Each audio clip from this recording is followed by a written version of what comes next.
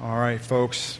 I don't normally start this off this way, but I will today. Open your Bibles to 1 John, to the book of 1 John. Don't worry, there's plenty of scripture on the screen, but there's plenty that's not. And it was going to be too difficult to have all these scripture verses I'm going to reference here in a few minutes on slides. All right, so it is a discipline, I think, to bring your Bible to church and to engage it in the sermon, especially since we use different versions from time to time. The scripture verses that were read earlier were out of the New King James. The scripture verses that I'll be reading are out of the ESV, so just take note of that. All right, so what we have been doing, first of all, I planned on getting all the way through the end of the book of 1 John today. That was a lofty goal. I have less than half an hour as it stands right now to get through what I would normally have taken 45, 50 minutes to get through. And so through the first service, with the different additional prayers and announcements and stuff, I only got through verse 17. So we're going to look at verses 16 and 17. But before we do that, I'm going to take you through a good portion of what we've studied thus far. All right, so we will continue the 1 John series for one more week so I can finish off the text. But let's enter into what John was accomplishing as he wrote this text. He wrote this letter to build a confident faith in the Christians who read it. Right? Not only the ones who read it, but the ones who read it. You and I are here this morning, and John's goal for us is that we will grow in confident faith, that faith that we have come to believe about the person and work of Jesus Christ. In 1 John 1 through 5, what we see, we're going to unpack this idea that John wrote his letter to build confident faith. I'm going to look at two passages. The first one is in chapter 1. We're going to read 1 John 1 through 5. That which was from the beginning, which we have heard, which we have seen with our eyes, which we looked upon and have touched with our hands, concerning the word of life. The life was made manifest, and we have seen it, and testify to it, and proclaim to you the eternal life, which was with the Father, and was made manifest to us. That which we have seen and heard, we proclaim also to you, so that you too may have fellowship with us. And indeed, our fellowship is with the Father and with His Son, Jesus Christ. And we are writing these things so that our joy may be complete. This is the message we have heard from Him and proclaim to you, that God is light, and in Him is no darkness at all.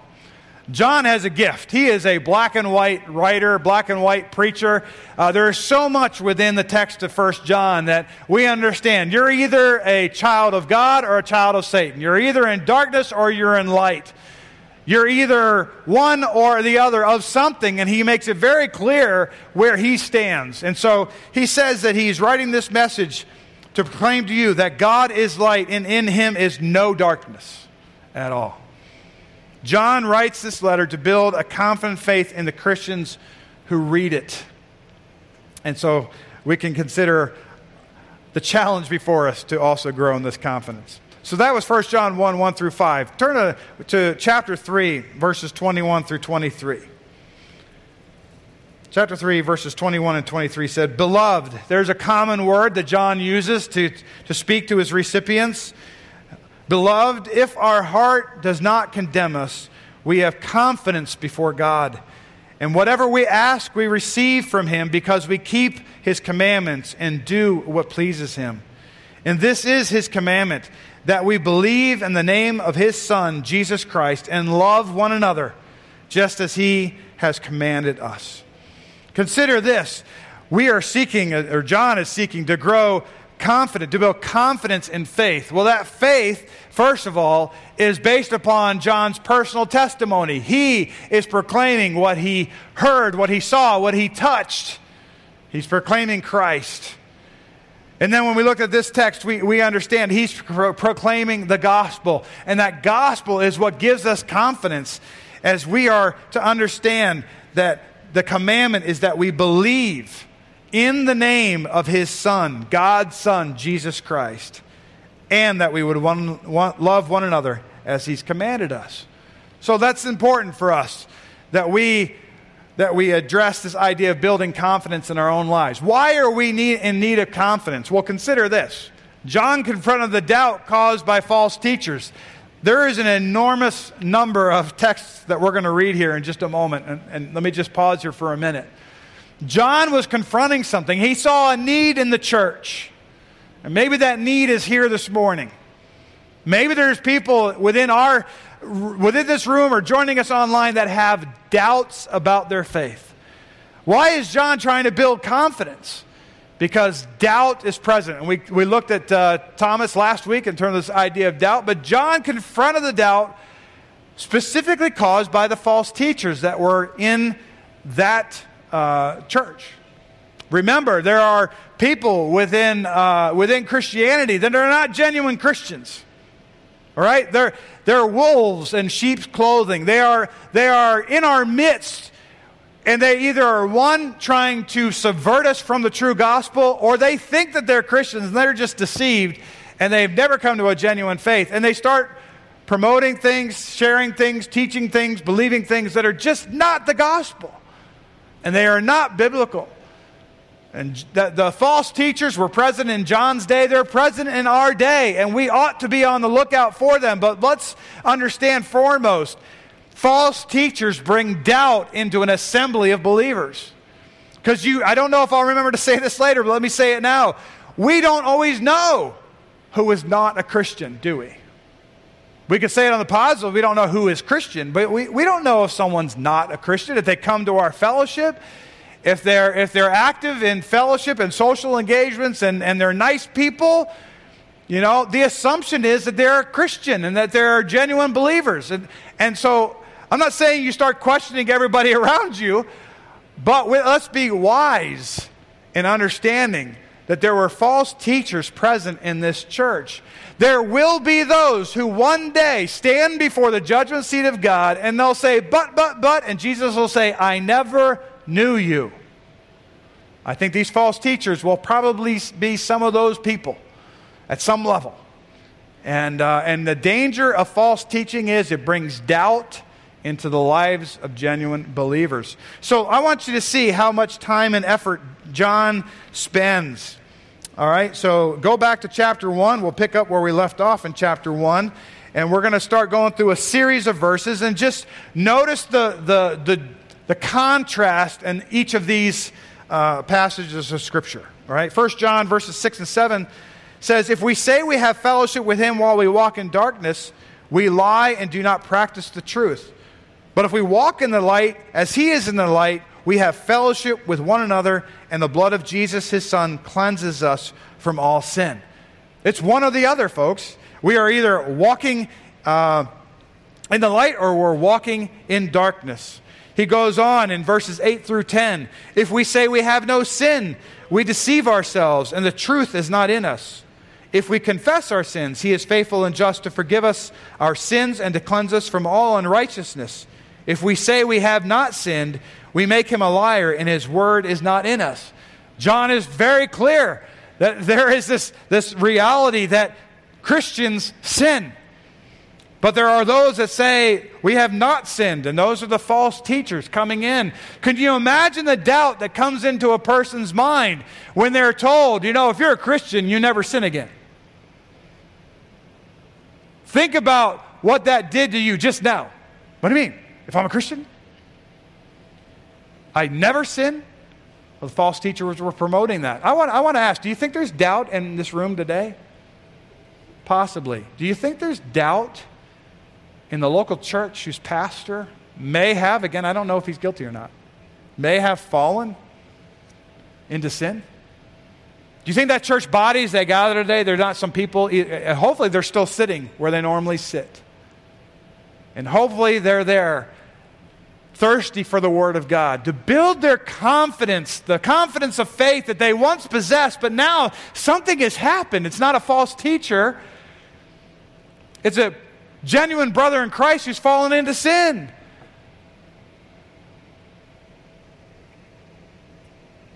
If we confess our sins, he is faithful and just to forgive us of our sins and to cleanse us from all unrighteousness. They are dealing with the topic of sin in their assembly today, and we need to pray for them. And we need to understand that there are those who say they have not sinned. That does not represent that congregation. I'm saying that John was dealing with that in his congregation. As we go on in the text, chapter 2, starting in verse 4, we see, whoever says, I know him, but does not keep his commandments is a liar, and the truth is not in him. But whoever keeps his word, in him truly the love of God is perfected. By this we may know that we are in him. Whoever says he abides in him ought to walk in the same way in which he walked. John is saying the false teachers are characterized by saying one thing and living another, or basically saying something completely wrong, and saying we don't have to live a certain way. John clarifies very clearly.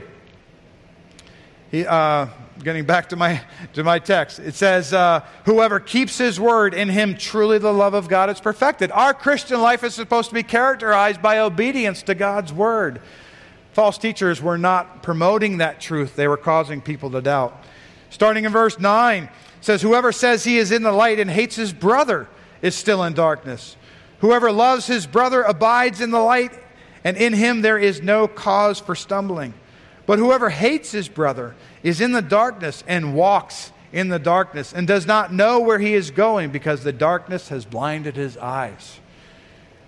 Once again, seeing the contrast between those who walk in the light and walk in the darkness. And it revolves around the idea of loving one another. John has taught on that extensively. And folks, listen, if we don't heed the challenge that John is bringing before us to love one another, then we ought to repent of that. Make sure your life is characterized by a confident faith in God, and that is lived out in an expressive love to your brothers and sisters in Christ for sure. Going to verse 15 through 17, John says, do not love the world or the things of the world. If anyone loves the world, the love of the Father is not in him. For all that is in the world, the desires of the flesh and the desires of the eyes and pride of life, is not from the Father, but is from the world. And the world is passing away along with its desires, but whoever does the will of God abides forever. As we finish off the book of 1 John, next week, we'll consider this truth once again, that we have victory in Jesus, that our salvation is secure, and that we can know that we are in him, as John has just told us. Going to verse 18, keep continuing. Children, it is the last hour, and as you have heard that Antichrist is coming, so now many Antichrists have come. Therefore we know that it is the last hour. They went out from us, but they were not of us. For if they had been of us, they would have continued with us. But they went out that it might have been that it might become plain that they are not of us. The reality is there will be those who leave the church not because of being dissatisfied, but of not believing the faith in Christ. John says that if people leave the faith, not leave a church, people leave a church. But if they leave the faith, it's because they were never genuinely believers in the first place. 20 and 21 goes on to say, but you have been anointed by the Holy One, and you all have knowledge. I write to you, not because you do not know the truth, but because you know it, and because no lie is of the truth. He's saying, listen, I know you folks. John knows these people. They're beloved. They have been impacted in a very negative way by these false teachers. And he's saying, listen, I'm saying all this. I'm warning you. I'm guiding you. I'm seeking to educate you so that you might know and know and know and know. But he's saying you are already those who know the truth. They are genuine believers in Jesus Christ. Oop, I went way too fast. All right, jumping into, I'm going to go ahead. Let's just jump to 1 John 3, 6 through 9. We see that he says, no one who abides in him either, let me double check I'm in the right verse. Yeah, there we go. No one abides in him. No one who abides in him keeps on sinning. No one who keeps on sinning has either seen him or known him. Little children, let no one deceive you. Whoever practices righteousness is righteous as he is righteous. Whoever makes a practice of sinning is of the devil, for the devil has been sinning from the beginning. The reason the Son of God appeared was to destroy the works of the devil. No one born of God makes a practice of sinning, for God's seed abides in him, and he cannot keep on sinning because he has been born of God. Once again, this particular passage is reiterated in 1 John 5, 18 through 20, which we're not going to get to today. But we see that he's warning his folks between the truth and the untruth. All right, for the sake of time, I'm going to keep going here and just say, as John concludes his letter, he continues to encourage Christians that they can have confidence in their faith. He is focused on making sure that genuine Christians have confidence in their faith in Christ. But so as we get into the end of this particular text, this is the big idea that will last for this week and next week. Confident faith, our confident faith, your confident faith, leads to Christ-centered worship. That Christ-centered worship will come as we engage the truth of verse 21. But for right now, we're going to be focused on this idea of this confident faith that we are able to possess. John in chapter 5 has already given us two areas of confidence. The first one is that God's Word tells us that we can have confidence that we have eternal life. We covered that last week. We talked about 3 convictions. Convictions come when we have confidence in what is being taught. And so this confidence, he's saying, listen, you can know that you have eternal life. I have been told so many times in my Christian life, how can you know? You can't really know. You don't know until you get there. You don't know until you die. That is not the teaching of Scripture. If you've ever believed that, if you've ever heard that, hopefully you don't believe it, but if you've ever heard that, it's coming from a deficient knowledge of what Scripture teaches. Because John is saying very clearly, you can know that you know God and that you're known by God. This confidence, this idea of knowing, is a knowing that is saying it's for sure, it's set in stone, it's written in Scripture, it's the Word of God. God's Word communicates to us very clearly that we can have confidence that we have eternal life. And folks, let me encourage you, if you don't have that confidence, it's right here in front of you. You need to come to a faith. It was spoken earlier as we had this couple join church today. As you pronounce your trusting in what Christ has done on the cross to pay for your sins. You don't have to doubt. You don't have to wonder. Wander or wonder, however you say that, right? You don't have to do either, because you can have confidence that Jesus Christ died in your place on that cross, and He will forgive you of your sin. Ask and you shall receive, right? Jesus said, when you pray, you don't get what you ask for because you didn't ask the right way, you didn't ask the right person, you didn't have faith. Come to faith, pray a prayer of faith, asking Christ as the Son of God to forgive you for your sins. Confess, repent, and God brings life, all right? So, second one that we looked at is God's Word tells us that we can have confidence that God hears and answers our prayers according to His will. He hears and answers. Both those are in the present tense. He's hearing in the moment. He's answering in the moment. We may not see the answers till much later, but He has answered them. It is a done deal because we are in the person of God. God is not hindered by time. He is answering our prayers. What prayers? The ones according to His faith. And this is where I don't think I was as clear as I would have liked to have been last week. And I had a couple texts, a couple emails, all very positive, just saying, I'm not sure if I understand exactly, or I'm thinking this through a little bit more. I may not even address your concerns as I address these next slides, but let me just bring your attention to a couple things. One, the primary focus of prayer is to pray in accord with God's will.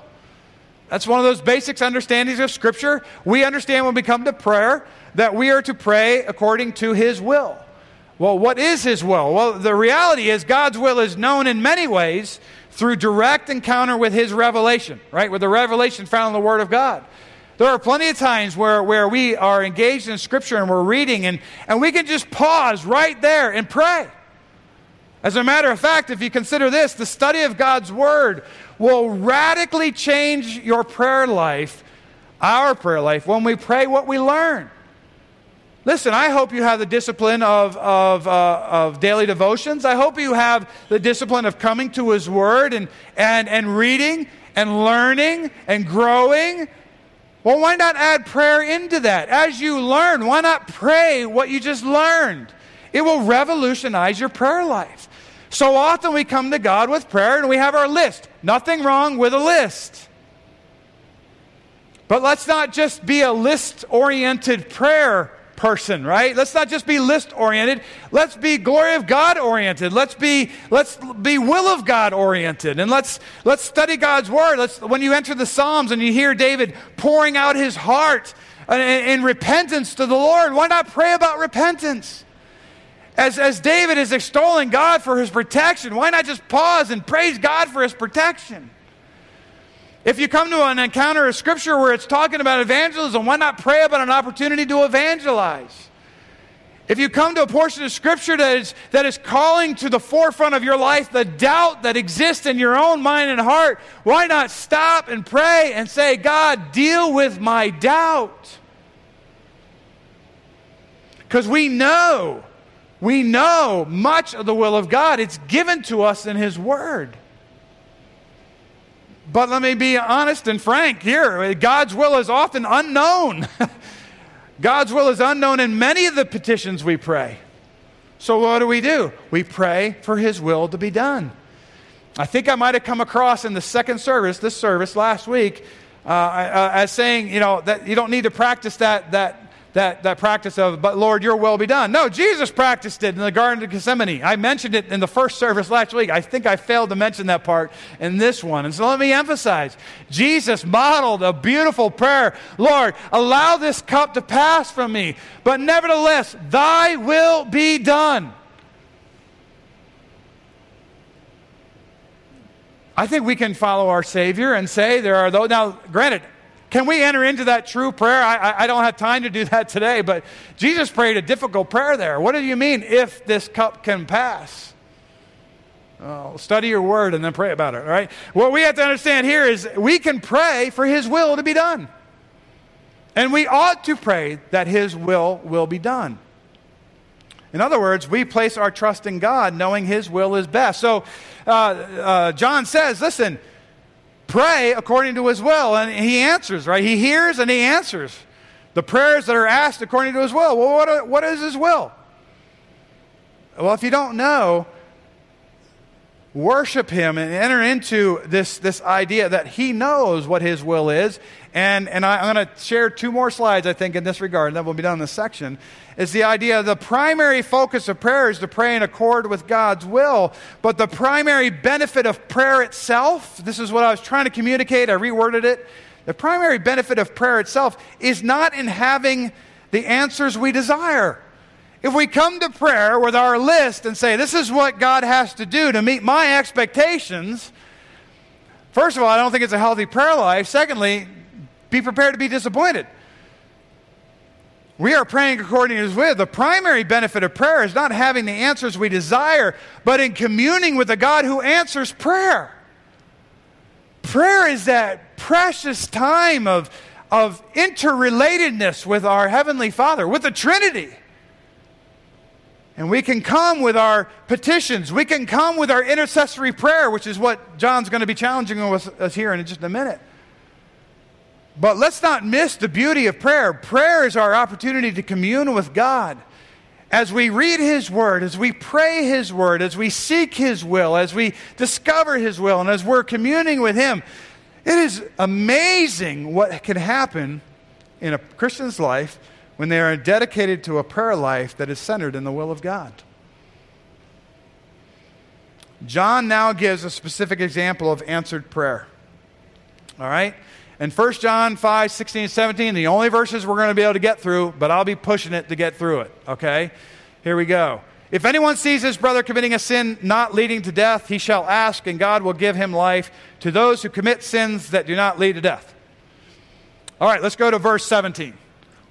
Right? No, I wish I could. But listen, I don't know if there's any more confusing words in the English language when it comes to this particular text for us to wrestle with, but we're going to wrestle with them for a few minutes. So bear with me, all right? I was saying John is that black and white apostle. He likes to say dark and light, life and death, right? Children of God, children of Satan, all black and white. Here's a big gray area for us, all right? And we're going to enter into this gray area little by little. First of all, we see that Christians are to pray for Christians when they witness them committing sin.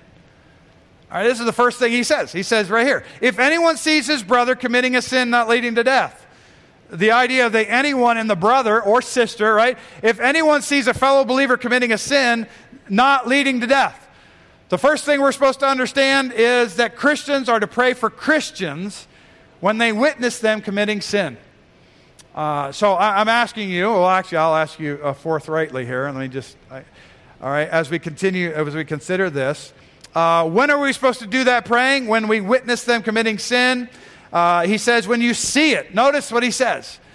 It's not when you hear about it. It's not through the ear gate that is supposed to motivate you to prayer. Now, granted, if you hear of something, right, I truly hope that you would go to prayer for that as well. But notice what he's saying here. If anyone sees his brother, it's an event that is being witnessed. One believer is witnessing another believer. What is supposed to happen? First of all, they're committing a sin. He sees his brother, supposed to be an underline there, right? He sees his brother committing a sin. If you see a brother or sister committing sin, you're supposed to do something. And by the way, I think there's plenty of opportunity for us to witness our brothers and sisters in Christ committing sin. John's already dealt with it. Don't say you're not a sinner. If we confess our sins, he's faithful and just, right? We know that. We know that to be true. Don't say you're not a sinner. He said, what are we supposed to do? It says, he shall ask. Anyone who sees his brother committing a sin shall ask. It's the idea of praying. We know in the context he's talking about praying. That's what he means by ask. We're asking God. It's a prayer. Because he says, listen, Christians are to pray for Christians, right? This is something we are supposed to engage in on a regular basis. So I ask you to ask yourself this question. Read it in your mind. Am I characterized by praying or spreading the news? Listen, I just saw a brother or sister in Christ sin. Do I drop to my knees in prayer? Or am I looking for the next brother or sister in my small group or my Bible study or who I got on my speed dial? Hey, guess what I just saw? Right? Now listen, that's the worst way of looking at this, right? I'm constantly encourage people, can we not just think the best of one another? Do we have to jump to the negative? Listen, am I characterized by praying or spreading the news? Well, we ought to be characterized by praying. When you see a brother and sister in prayer, the immediate response is supposed to be prayer to God on that person's behalf. It's called intercessory prayer. You're intercessing to God for these people. Now, praying does not mean we do not also confront. It doesn't mean we forget the other part of it. I'm going to skip through these pretty quick here, but we know from Matthew 18 that if you see your brother sin, you go tell it to him one-on-one. Then if that doesn't work, you bring 2 or 3 in the mix. And if that doesn't work, you bring them before the church. And then if he still refuses to listen, and I would say the idea there is, if he refuses to repent, to confess and repent his sin, if he refuses that, then what does it say? Let him be to you as a Gentile and a tax collector. Listen, we are supposed to still confront. We're not off the hook. If we see a brother or sister sin, pray first, confront second. James even says in chapter 5, 19 and 20, my brothers, if anyone among you wanders from the truth and someone brings him back, right? The confronting has taken place. Let him know that whoever brings back a sinner from his wandering will save his soul from death and will cover a multitude of sins. And there's all kinds of different ways we can unpack that verse, but we don't have time today to do that. This is just demonstrating that what John is saying is not foreign to other writers. All right? So we see that Christians are to pray for Christians when they witness them committing sin. Notice that God answers the prayer positively.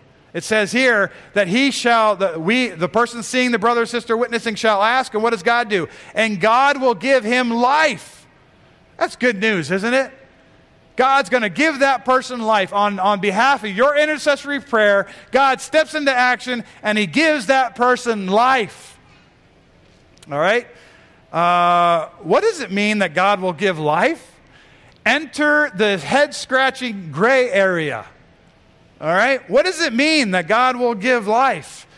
What is a sin not leading to death? Notice he says it twice in verse 16. If anyone sees a brother committing a sin not leading to death. To those who, he's saying, listen, God's going to give life to those who commit sins that do not lead to death. So there's this idea of what is a sin not leading to death and what is the sin leading to death. And I'm telling you right now, if you came expecting to hear the answer to that question, well, maybe I can do a better job as I unpack it next week a little bit more. But I'm telling you, let me just walk through my slides, all right? The rest of verse 6 says this. Verse 16 says this. There is sin that leads to death. I do not say that one should pray for that. These are some of the most amazing verses in Scripture to wrap your head around. So what can we learn about them? Well, let's pause for a moment as we consider this. We should not demand clarity where the Bible does not give it. And this is one of those things, this is a thus saith Greg. All right? I'm just saying, listen, there's so much passion for God's Word, right? And as we're as we learn and learn, we really like to have the answers. And Scripture does not always give us clear-cut answers. And some of those are the biggest disputes within any church body. But I'm just saying, listen, as we consider what is life, what is death, we'll talk about that in a minute. We should not demand clarity where the Bible does not give it. Just like we should not add to God's Word or take away from it, I don't think we should emphasize something as being so clear when it's really not that clear. Because when the recipients of John's letter must have known what Jesus was teaching them. Because, I mean, he's been very clear all along. I don't think his intent was to confuse them, right? And I don't think his intent is to confuse us. But as he's writing to them in the context, they must have known what he was talking about. But we do not know for certain exactly what John is teaching regarding life and death in relationship to sin. And I hope that doesn't disappoint you too much, because that's just the truth. The number of opinions about what John is teaching is staggering. I have spent hours and hours and hours. And, there's commentaries I read regularly, right? And I read from different views and all this stuff. I'm telling you right now, there's no unanimous opinion about what John is saying here. And so what are some of the things that we consider? Is life physical or spiritual? I'm telling you, there's discrepancies, there's differences. People say, well, is one or the other, or it's a combination of both. Is death physical or spiritual? Well, if life is physical or spiritual, then the death is probably similarly physical or spiritual to correspond. Is this the same as the unpardonable sin? Is he saying the sin that leads to death is the unpardonable sin, that sin that many people fear that they've committed? And by the way, if you ever fear that you've committed the unpardonable sin, you haven't.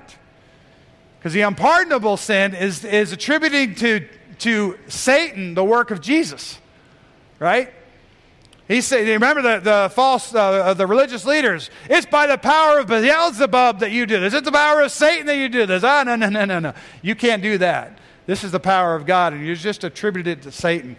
Is this the same as the unpardonable sin? It's not the exact same, but it might be under the same umbrella.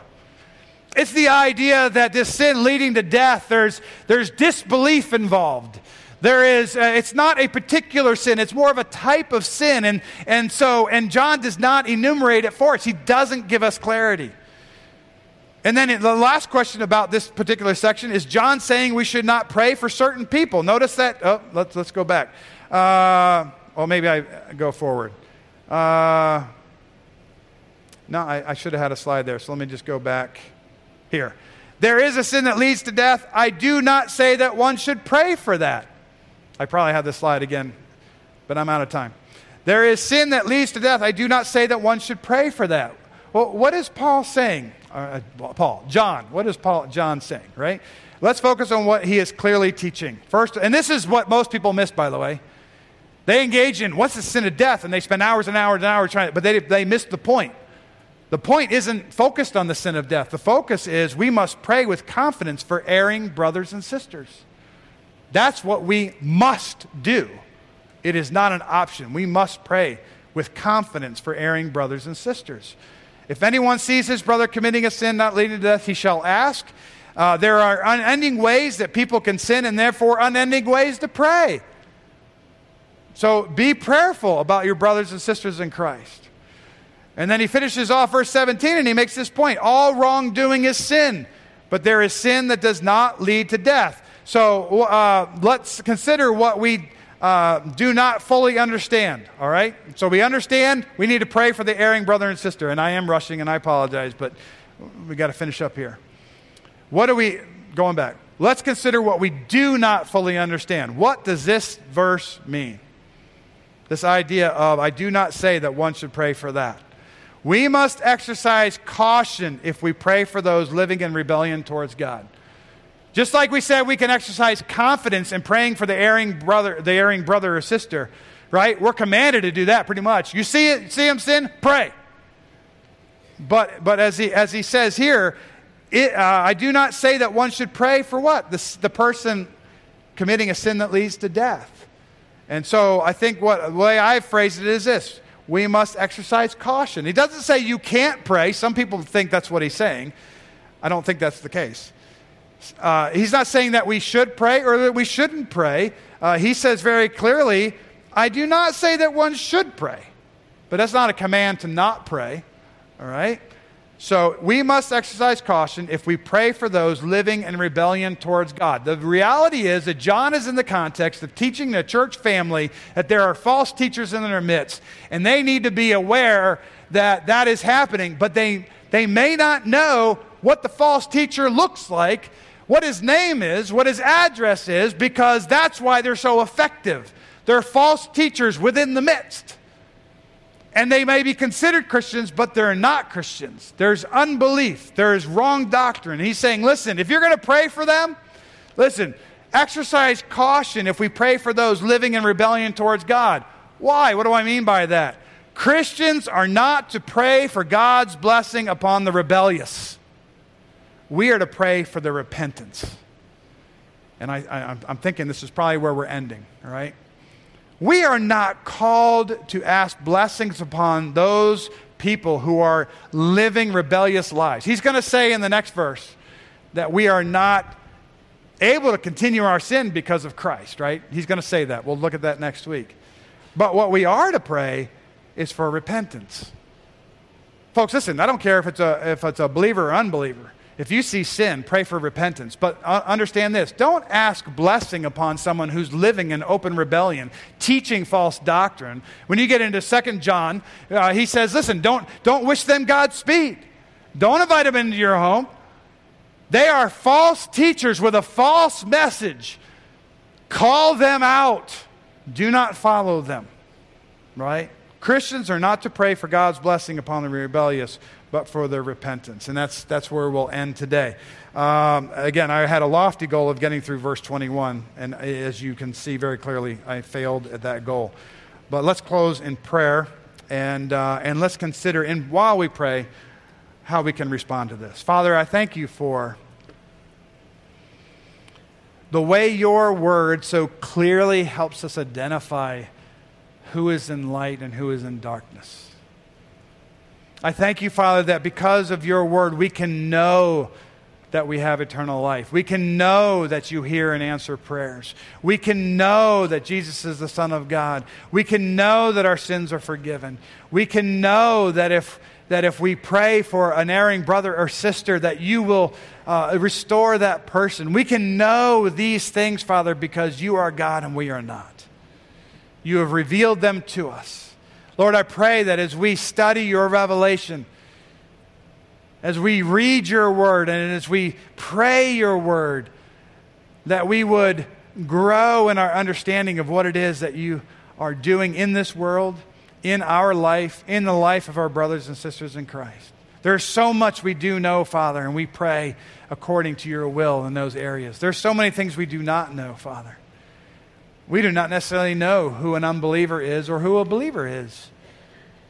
We make educated decisions. We have opinions. But Father, only you truly know. Father, the concern is that we know that we are in Christ. And we can know that because your Spirit confirms that in our life. And Father, certainly we can look at the testimony of our brothers and sisters and we can be confident in their salvation. But Father, give us wisdom to see the false teachers that are out there, that are preaching a different gospel, that are minimizing the person of Jesus Christ, that are somehow skewing the work of Christ. Lord, help us to be able to identify those people and to steer clear of them. Lord, draw us to you through your word so that we might truly be able to know all that you desire for us to know. Father, for those that have doubts in this room about their faith, they do not possess this confidence that leads us to Christ-centered worship. Father, I pray that you would bring this to their attention. Help them to understand their lack of confidence. And then, Lord, do your work in their heart to help them understand they can grow in that confidence. They can grow in an understanding of your word. And their life can be strengthened and it will glorify you. Father, I pray that if there's anyone here that doubts and they've been a believer for a long time, that you would settle those doubts in short order. I pray, Father, if there's someone here that doubts because they've never come to a genuine faith in Jesus Christ, Father, that they would bow their head at this very moment and ask you to forgive them for their sins. All of them. Because they realize that their sin leads to death. Lord, I pray that you would bring life to that person. Eternal life that is found only in Jesus Christ. I pray, Father, that you'd be glorified as people confess their sins, repent from them, and ask you to be their Savior. Father, we pray that this would be true of those within the hearing of my voice, but also, Father, that we would be messengers of the gospel as we live it out in day-to-day life. May you be glorified as people respond to your word. Lord, thank you for the confidence that you've given to us. May we live in light of it each and every day. In Jesus' name we pray. Amen.